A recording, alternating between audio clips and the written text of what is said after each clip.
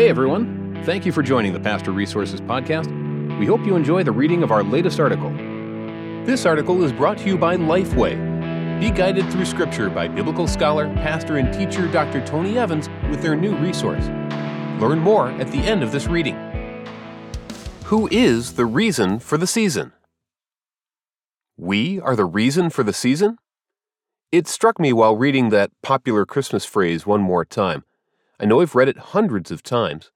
Jesus is the reason for the season. But reading it this time made my head tilt to one side with one eye closed.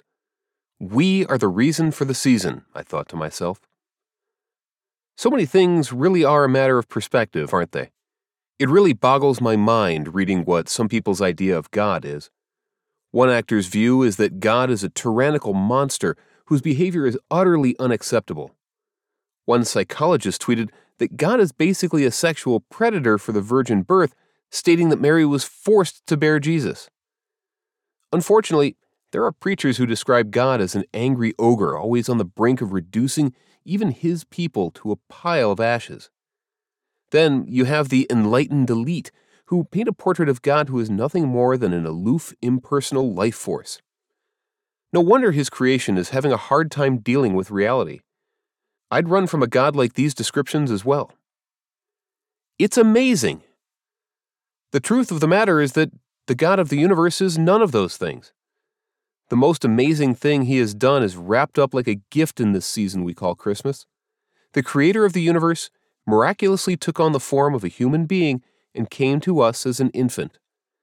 Not quite the pomp and circumstance you'd expect from a megalomaniac monster. Why?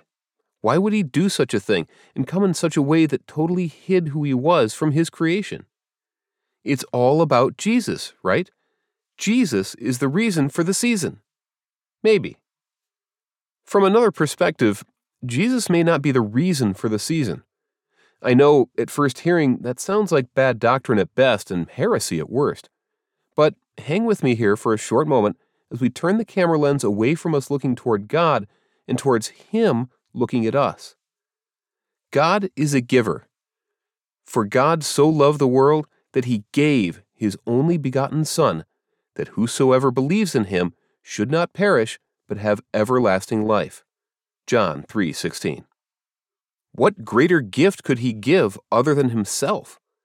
The creator of the universe took on flesh and blood for the purpose of giving his life for ours.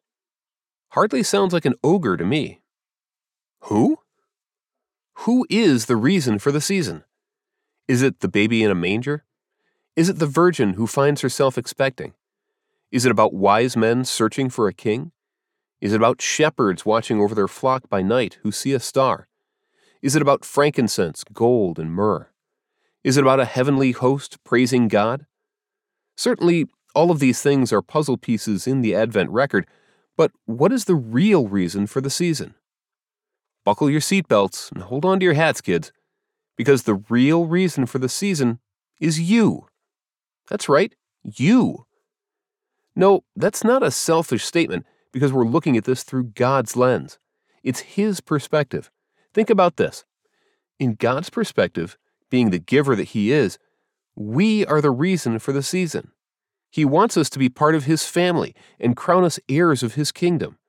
But when the fullness of time had come, God sent forth his Son, born of a woman, born under the law, to redeem those who were under the law, that we might receive the adoption as sons. Galatians 4:4-5. What did he do? He created heirs for his kingdom through Jesus Christ. It's about you. You see, this gift is for you. That silent night was for you. The angels were for you. The wise men were for you. All of the puzzle pieces of the Christmas story were for you. The manger was for you. You are the reason for the season.